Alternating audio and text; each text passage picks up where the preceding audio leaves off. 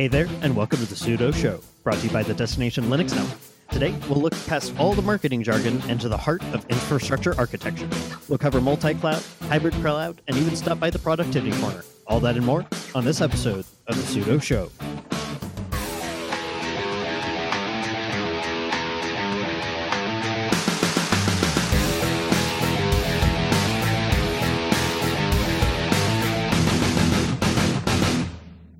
Welcome to the Sudo Show, your home for all things enterprise open source. I'm Eric, the IT guy, and joining me every episode is my decaffeinated co-host, Brandon Johnson. How you doing today, buddy? Well, this afternoon's decaffeinated, but doing well. So, we realize that your time is incredibly valuable, and we wanted to test something out over the next couple of episodes. We're going to skip over the usual what have we been up to section and get right into the content. If you like the more streamlined introduction, please let us know. The show notes will include all the different ways to get in touch with us. Don't worry, though. We'll provide updates on our home labs and our projects and segments of future shows when we reach major milestones. With that said, let's dive in. First up on today's show is Bitwarden, the easiest and safest way for individuals, teams, and business organizations to store, share, and sync sensitive data. Bitwarden also is a sponsor of the Sudo Show and the entire Destination Linux network. Head on over to bitwarden.com/DLN to get started for free or sign up for the premium edition for just $10 a year. Every week, it seems like there are more and more breaches and companies using passwords on their update infrastructure with the company name with 123 at the end. That is why it is so important to have a password manager you can trust. Just a couple weeks ago, Ubiquiti announced they detected strange activity in their cloud infrastructure and urged everyone to change their password and ensure they have two-factor authentication enabled. It couldn't be any easier with Bitwarden. Go into your password item, generate a new password, and copy the password into the affected website. And you can even use two-factor authentication if you're using premium. We have an awesome sponsor in Bitwarden, and you all get a free PSA all in one segment. Head on over to bitwarden.com/DLN to get started today. And a sincere thank you to Bitwarden for sponsoring the Sudo Show. When you hear Eric and I talk about hybrid cloud or multi-cloud in the context of Red Hat, our day jobs, we're generally talking about utilizing a platform such as Red Hat OpenShift that runs on-prem and in one or more public clouds for consistent operations and developer experience. The goal of hybrid cloud is application mobility. We'd love to get to data mobility, but data mobility in public cloud is a lot like Hotel California. You can check in, but you can't check out, at least with not spending thousands or more to get out. In next week's episode, we have a special guest joining us, and I think you'll really enjoy what he has to say.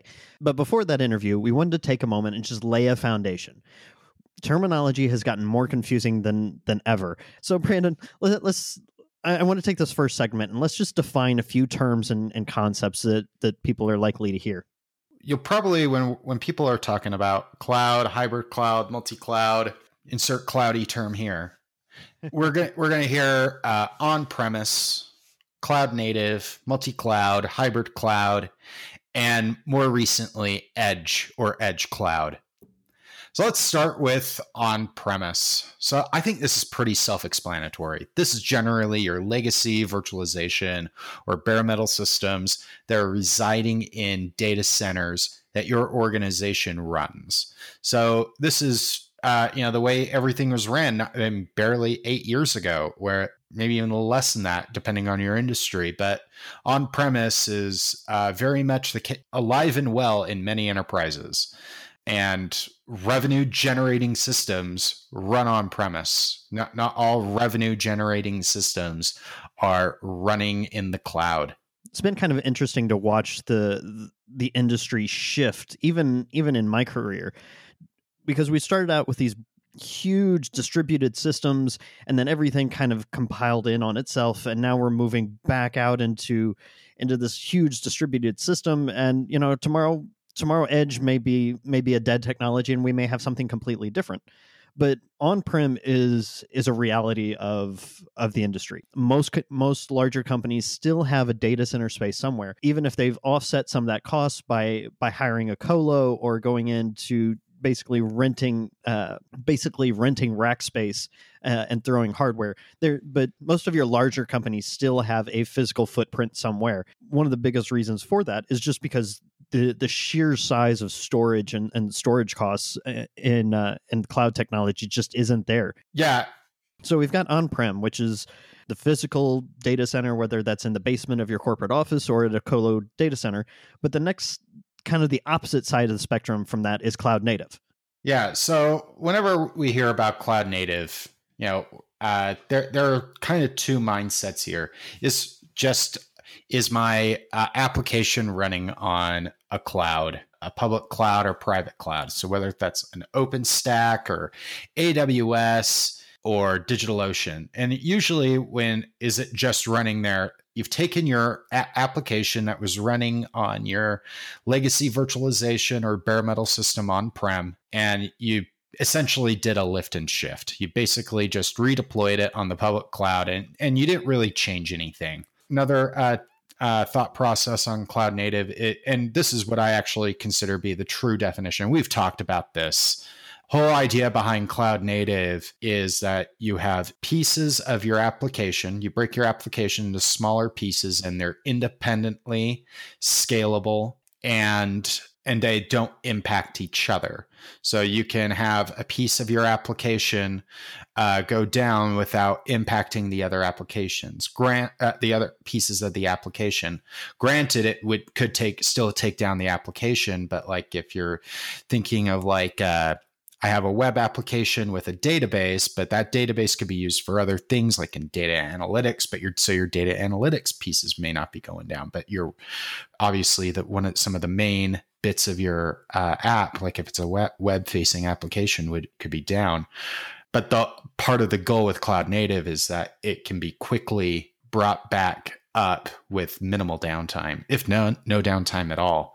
Well, and you mentioned a really good point, just kind of in passing, but I wanted to draw a little bit of attention to it, is the term cloud was kind of stolen, almost assimilated by some of these large cloud providers like AWS and GCP, to think that all clouds are public clouds. That's not entirely true, because OpenStack was one of the original solutions to fix this growing interest in cloud and co-located data centers, to introduce an application that allows you to basically orchestrate your infrastructure. That's where OpenStack came in. I think OpenStack could have become so much more, but these public cloud providers kind of came in and made that process so easy to just spin up a server, or nowadays we even have public clouds that offer everything down to the container level, and they manage the entire stack right up until your container itself. It's hard to compete with that with something as complex and as resource demanding as OpenStack is. Well, OpenStack, despite that, is still in terms of open source platforms, the de facto standard for private cloud. And I also look at OpenStack as not just a private cloud solution. I look at it as a framework for building a modern data center. I mean, everything you need to build a private cloud, which is essentially, in the case is what you would go and get different pieces from different vendors. When I first started my career, OpenStack provides all those bits and pieces which help you build a private cloud, or you could are you even working with customers who are using OpenStack? They're using OpenStack to build public clouds. So their customers can then take advantage of their valuable real estate that they have all over the country. One of the things that gets talked about with clouds, and I brought this up right in the intro, is cloud lock-in. I'm a big believer in trying to distribute your workloads across multiple clouds. Getting locked into AWS or GCP, you can get stuck there pretty easily, especially if you have a lot of data that resides on those clouds. It's very expensive to move your data out, and it's just as expensive to distribute your data across multiple clouds. So there's got to be, there's some ways that I've thought about on this, like whether that's keeping your data on premise or figuring out a way of using some third-party services like third-party object storage services that have much lower cost, of make it a lot easier to move move data between clouds, so you can have better distributed applications. So, Brandon, have you heard of the good news? Have you heard the good news that is edge computing?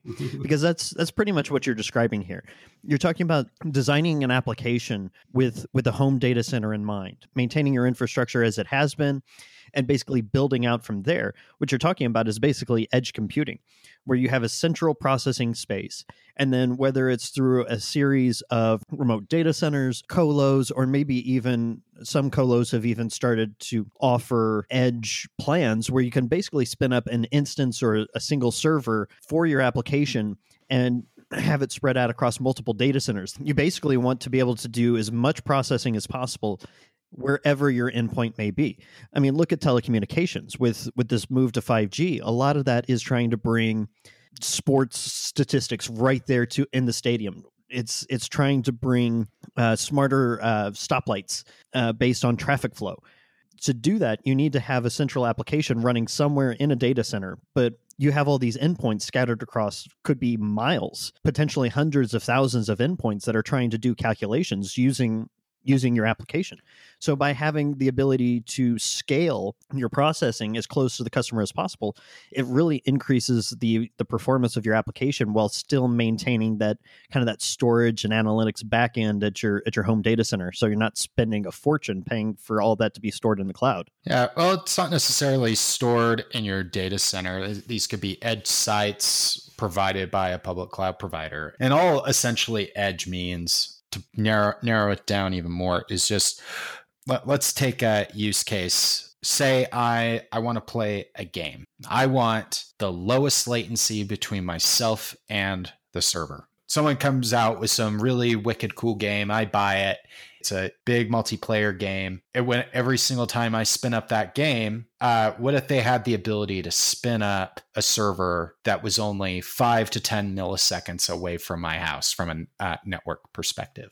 That is the end goal of Edge, is to make the experience for the end customer to be almost as good as running on their local network. That is like, whether that's a gaming use case, whether that's a data analytics use case, like pulling data, like if you're a telco, pulling data right off of your cell phone towers. The concept behind Edge has such unlimited potential in terms of changing the way we do computing. Like Eric said, we've gone from having these huge monolithic systems like mainframes to distributed systems, smaller x86. And then we kind of went back to a monolithic system with the cloud. Everything's in the cloud. Everything's in these cloud data centers. Now we're taking it back. It's all going back out. Still, could be managed by a cloud provider, but in some cases, it's maybe even taking the cloud provider's resources, bringing them right into your data center, whether that's like a AWS Outpost, IBM Cloud Satellite, Google Anthos. There's tons and tons of awesome use cases out there, not just for enterprise use case, like I said, even for consumer. Well, and all the major players can see this future coming, because everywhere you go, you can find third-party hosted Kubernetes or third-party hosted OpenShift. So where all you really need is a container file. You send them a container file and an API token to talk back to your home application, and you can spin up processing anywhere where there's a data center. In fact, and this gets into our next point, now instead of being locked into a single cloud provider, now you can use basically all of them. So if AWS is lacking coverage in a particular area, you can go and look at Azure and see where their data centers are located to hit a particular pocket of people. And that brings us to another term that you'll hear a lot of times, and that's multi-cloud. Sometimes multi-cloud and hybrid cloud could mean one and the same, but I prefer to break up the definition, just because multi-cloud, from my point of view, it's you're running workloads on different clouds, and generally they're just managed independently.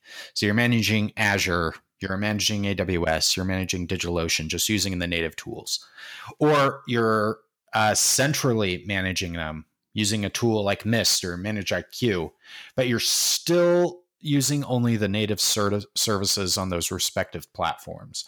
So it's, and everything is still very separate. That's the way I kind of view multi-cloud. There's hybrid cloud, and it kind of like with hybrid cloud, I think kind of takes multi-cloud up to the next level. Where we are today, first let's talk about, kind of the nirvana goal of hybrid cloud. And that's what I was talking about earlier. Pure data and application portability across both public and private cloud. That is the goal of hybrid cloud, is being able to have that portability. That's not where it's at today, at least not yet. And it's going to take a while to get to that. But this is what it actually is today, is to at least have application portability between clouds. So when I think of hybrid, I really do think of the current strategy at my employer, at Red Hat. And I think of hybrid, it's having a common service that is identical across your public cloud footprints and your private cloud footprints. So if you're running OpenStack or a VMware private cloud on premise, and you're running, say, you have a AWS and Azure, well, the best way of unifying those is not with a cloud management platform. It's having a common way for developers to deploy software onto those clouds. And that could be OKD, which is the upstream of Red Hat OpenShift, or it's OpenShift, or it could even be other Kubernetes platforms such as Rancher. So I think no matter how you look at it, the options are becoming endless, and containers have brought a new level of architecture to what we can provide. Instead of looking at having to put a physical hardware server in multiple data centers across the country or across the globe, now you can just look at having basically a regional data center that may or may not be your own physical hardware. Instead, you're looking at running a container, or having the ability, at least the ability, to spin up one or multiple containers anywhere on the globe. Go back 5 or 6 years, even back to the days when I was really heavy in systems administration. One of the most painful things to do as a systems administrator was, you have your production environment, you have your home data center, and then you have potentially other sites, or everybody's favorite, the DR site, that always got the step down in hardware. No one wanted to spend as much money on it, because how could a disaster ever happen to me? You had these multiple different environments you had to maintain. They were never identical. There was no way to manage them from a single pane. So it was constantly this battle between the main site and the remote sites and the DR site. Now you don't have that problem. You have one central site that hosts your data warehouse, the bulk of your storage, your backups, and your orchestrator. Then you can scale to Kubernetes clusters or OpenShift clusters anywhere in the globe, or even, like I said, just down to the container level. It's really driving forward what technology can do and how quickly we can do it. Another thing to think about too is using like spot instances on AWS. So you can do real-time cost optimization on AWS spot instances, or if it's cheaper to bring it on-prem, bring it on-prem. There's unlimited use cases there. Well, it's really cool, because I think in the last year or two, I mean, Kubernetes just took the world by storm. I've never seen a piece of technology more quickly change the way an entire generation of technologists think. And I think with edge computing and with technologies like 5G and some of these changes in the industry that we're seeing, I finally think we're seeing the true potential of what the shift to DevOps and what the shift to Kubernetes can bring. I think we're finally starting to see what this next generation of technology can look like. And I offer as proof just the number of IoT devices and smart devices that are entering the network every single day, whether they have a public IP address or whether you deploy them on your home network. I think we're really starting to see kind of the next generation of processing and capabilities that our technology can bring us. It's really exciting. Oh, it is. And, like, we're probably not going to see like a Kubernetes orchestrated container on a light switch, but I sure hope not. But we do have the ability to containerize a home, basically a home orchestrator. I mean, you take Home Assistant, put it in a container, then you can basically manage your house with a Kubernetes pod. I mean, it's just that simple. And it is. And so hopefully it doesn't get down to the light switch level, but I wouldn't mind a single container running my house. If you're just getting started in the space and you want to be on that leading edge, if you want to be more the network side, we've talked about development, we've talked about operations, but if you really want to be on the networking side and you want to be on that leading edge computing and 5G is really where it's going to be, I think, for many years to come. It is. And anyone who wants to understand Edge, go look at the technology that's going into it. Go to okd.io. Go look at Fedora CoreOS and Fedora IoT. Those are great places to go look, or get a developer RHEL subscription and take a look at RHEL for Edge. There's a lot of really, really, really cool things coming. This week's Productivity Corner is brought to you by our favorite cloud provider, DigitalOcean. DigitalOcean offers the simplest, most developer-friendly cloud platform. You can get started on DigitalOcean for free with a $100 credit by going to do.co/DLN. DigitalOcean recently announced the release of BYOCI. That was a bit of a mouthful. Rolls right off the tongue, doesn't it? Yeah. Bring your own container image. This builds on their recent release of the app platform, their in-house Kubernetes environment. Now you can create a container, publish it to the DigitalOcean Container Registry. I think they're calling it Docker. Does it look like Docker to you? DOCR. Sounds like Docker to me. From there, it's just a few clicks to deploy it to the app platform. The DOCR even provides a starter plan for free. Take the free starter plan and your $100 credit and build something really cool. And if you do, tweet Sudo Show Podcast and let us know what you're working on. And thank you to DigitalOcean for sponsoring the Sudo Show and the entire Destination Linux network. For the past few years, when people ask me what I do for a living, I tell them to picture the introduction to the Brady Bunch. Remember when all the kids and their parents were being introduced and they appear in their own little box on the screen? That's kind of my life. I think Brandon would agree. But it's a reality of today's climate. So for today's Productivity Corner, we wanted to take a couple of minutes to share some tips that we found to make for better remote meetings, or at least make them tolerable. What's the first one on your list, Brandon? For me, big something that's really important for me, especially when I'm doing remote meetings, is one, especially if I'm going to be doing a whiteboard session, is I want everyone's camera to be on. The reason why I think that is I want to be able to get real-time feedback. I can't get that by when I don't see people's faces. And I know what they're paying attention to, so that helps as well. You know, one of the most painful experiences I had when I was getting started in the sales space, I can remember giving a presentation to a room of probably 8 to 10 people. And I went through this 20-minute demonstration of, I think it was GitLab at the time, but I went through this 20-minute presentation, and I'm usually very, very high energy, very engaging with people. I like to throw some jokes, and every chance I get, I love to throw my sales guy under the bus because I'm the tech guy. He's the guy there trying to get at their wallet. So I like to kind of keep things loose. I'm a technologist, they're technologists, but I will not forget telling a joke, nailing the punchline, which if you've listened to our outtakes, you know doesn't always happen. But nailing the punchline and pausing for a laugh, nothing. They didn't have their camera on. The conference phone was muted. So I'm basically talking to the wall behind my webcam. It was miserable. It was painful. Yeah. And, in some cases, most of the time I want everyone on mute. Right. But like sometimes it's okay to not be on mute, especially unless you are one of those people that get up and with your headset on and go to the bathroom. But I do want you on mute. Otherwise, push to talk, on some systems, it's just spacebar, and others it's some other hotkey, but unmute, especially if it's a very interactive meeting. I mean, you could end up talking over people, but you know what? Sometimes that's okay. Yeah, I tend to use my mute button as my push to talk, just because, I'll even unmute to laugh at a joke somebody shared, just because I've been in that position.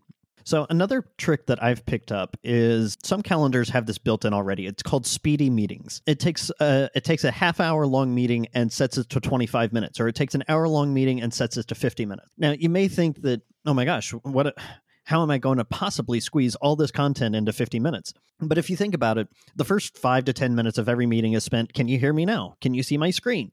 Does my camera look okay? And then once you get past that, then it's usually the actual meeting content. I would argue that by moving, and I've tried so many times to make this my norm, but if you move to the speedy meetings, that gives you 5 or 10 minutes between meetings to kind of get reset, to go and take a bio break, to fill up your tea, to basically get set for the next meeting. There's nothing more painful than, well, what do I have at noon? A meeting. What do I have at 12:30? A meeting. What do I have at 1 o'clock?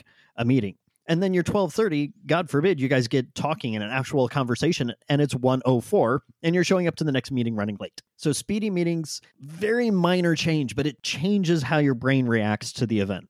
Yeah, I've tried this and it works, because it's like, I scheduled this meeting was scheduled for 25 minutes. I gotta roll, right? And people actually, because people appreciate it. Time is valuable. It's the one thing you can't get back. You cannot get back your time.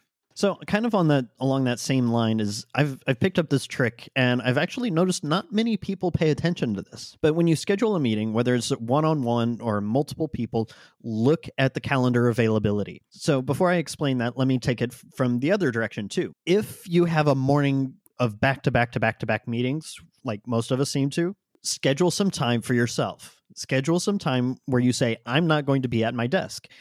This is my lunch hour, or this is my 30 minutes to go out and go for a walk, and respect those times. There's nothing worse than showing up to work on a Tuesday and looking at your schedule and going, oh, all those things I wanted to do today, I don't have time for because someone's gone in and blocked 9 hours straight with all these different meetings. So block out time when you're not at your desk, block out time to go to the doctor, to go to the gym. And then when you're scheduling those meetings, make sure to respect those blocks of time.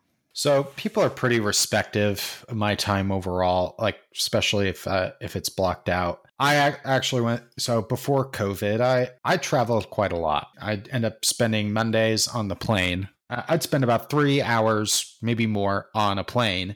That's excluding airport time, right? And especially if I was going cross country, it's 3 or more hours. But what I finally decided to do, I will be getting back on planes. I will be getting that time back that I have on planes. So I decided to block off Monday and Friday, about 3 hours on both days, bookended. That is my time to catch up on email, write up some data for reference architectures, whatever it is I was doing on planes that I haven't had time to recently. That is now my time. I in my calendar, I labeled it as flight time, and it's Monday morning and Friday afternoon. So I have these great blocks of time essentially for me. It's not. I do it for my sanity. It's not. So it is for me, but it also helps get other things done that I was normally getting done before COVID. Nice. So what kind of hardware would you recommend? Oh, well, I'm going to get crucified on this one, but I don't care. I do a lot of whiteboard sessions, and as anyone who has listened to the show or has followed me at all knows, I am obsessed with finding the perfect tablet that will run Linux. And I'm going to tell you this right now. There are a few, but to do whiteboard sessions on a tablet running Linux is a nightmare right now. It is not a great experience. Whiteboard sessions, I have an iPad with an Apple Pencil. It was worth every penny, and it has, from my perspective, it has paid for itself. Well, frankly, it's made me money. So pair it with a MacBook Pro. It works very well for if you need to do it. If you pull up the whiteboards, like many of the apps, the meeting apps have a whiteboard type thing, like Zoom does. I know BlueJeans does. Meet doesn't quite have one. They have a system called Jamboard that seems to work all right too. So I went out and I bought an Apple Pencil, and I felt dirty doing it, but I saw a few people doing presentations for a training class I took. I saw people doing presentations on YouTube videos. The integration with the slideshow or with the PDF docs or with the console. Just being able to say, hey, look at this line, and being able to circle it and say this line right here. I mean, it brings you so much closer. And just being able to try and explain the concept in your mind, something like edge computing, or how is a container built. Things like that are difficult to explain. It's even more difficult to explain over an audible medium. But just being able to pull up a whiteboard that you carry around in your backpack and just draw the boxes, draw the lines, and just say, these are the different layers of a container. These are the different architectures of edge computing, and just being able to draw it up right there. It's so valuable to being able to communicate concepts that are very complex and nearly impossible to visualize from just an audible medium. So the other thing I went out and bought myself, I know I'm kind of spoiling myself here, but I'm kind of accepting the fact that this is our future for the time being, is I'm looking at a Logitech webcam that has a wide angle lens on it. My current office space is a little condensed. I feel like I'm right up on my webcam. So if anybody puts me on a large screen, then there's just this giant floating head. And so with a wide angle webcam, it actually can pull back. I can set it in the exact same place, but you can pull that angle back so you see more of the person's body, more of the space around them. And it really helps, especially for someone like me who can't typically do meetings sitting down, especially if I'm presenting. I'm too animated. I talk with my hands. Man, do I miss talking at conferences because I had an entire stage that I could walk around. I'm a very animated speaker. And so by having a wide angle webcam, I'll be able to do that again. And it'll be able to show in meetings and in some of the video content that I'll be producing for both work and for Pseudo Show. Eric, I know you've been doing some really great content. What have you done to present that content, from a software perspective? Like you've kind of taken it to the next level there. So one of the standards of video recording is OBS. Everybody knows it. Everybody uses it. It's a great cross-platform tool, but there's actually a plugin for OBS that makes it even better. I'm really excited to install it and try it out. Because OBS Virtual Cam, the name of the plugin is Virtual Cam, allows you to pre-build your camera, your slides, effects, maybe like lower thirds. Like if you have a title screen or something, you can still do all of that within OBS. But what Virtual Cam does is that it makes a logical device, a logical video device on your computer that then your virtual meeting platforms, whether that's Zoom or BlueJeans or Google Meet, can see that virtual device. So basically, instead of just seeing someone's face and then them sharing your screen, your camera shot, as far as someone on Zoom is concerned, just basically becomes whatever OBS is presenting. I don't need to remember where the share my screen button is on all these different platforms. All I do is just set them up to look at the OBS virtual device. And I can put in animations. I can have my slides right next to me while I'm talking. It's so cool, and I'm really excited to get some of the content I have in mind published using Virtual Cam, just because I think it'll make the production time so much easier. And it's like you said, it's kind of that next level of virtual presentations. That's awesome. I can't wait to see some of the stuff you do with that. I mean, I'm going to start looking at that myself. Also, from a software perspective, like you mentioned, a webcam. Actually, OBS is a plugin.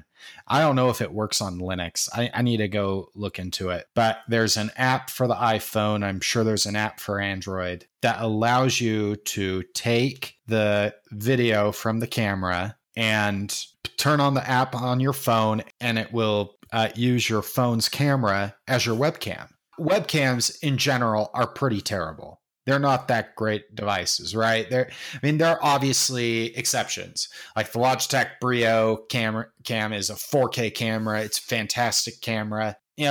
Some people don't want to spend $200. You've already spent $1,000 on a phone that has a really nice camera. Why not use it, right? So we'll definitely have some links to some of the hardware and some of the software that we've been talking about. And as always, we put a lot of time and thought into the show notes. We want it to be kind of an extension of the episode. So if there's blogs or products that we mentioned during the show that would be beneficial to kind of extending the conversation. With that being said, thank you all so much for joining us today. As always, your feedback is welcome. Head on over to pseudo.show/discuss. And if you'd like more of Brandon and I, you can find it over at pseudo.show and on social media at Pseudo Show Podcast. head on over to sudo.show/swag, where we're offering the brand new Sudo Show hoodie. Actually, funny enough, Brandon and I are wearing ours today as we're recording. You can catch more awesome content over at our network partners, destinationlinux.network. Brandon, anywhere else you'd like to send folks? You can follow me on Twitter at dbrandonjohnson or my website, open-tech.net, and future blog posts at Front Page Linux. And you can follow me at itguyeric or on itguyeric.com. Remember, the Sudo Show is your place for all things enterprise open source. Until next time. And a sincere thank you to Bit. Would you like to play a game? I don't know, Mr. Hal. But anyway, I don't know. I don't know if it's the smell of the marker. We have an awesome sponsor. I lied. I'm gonna laugh. All right.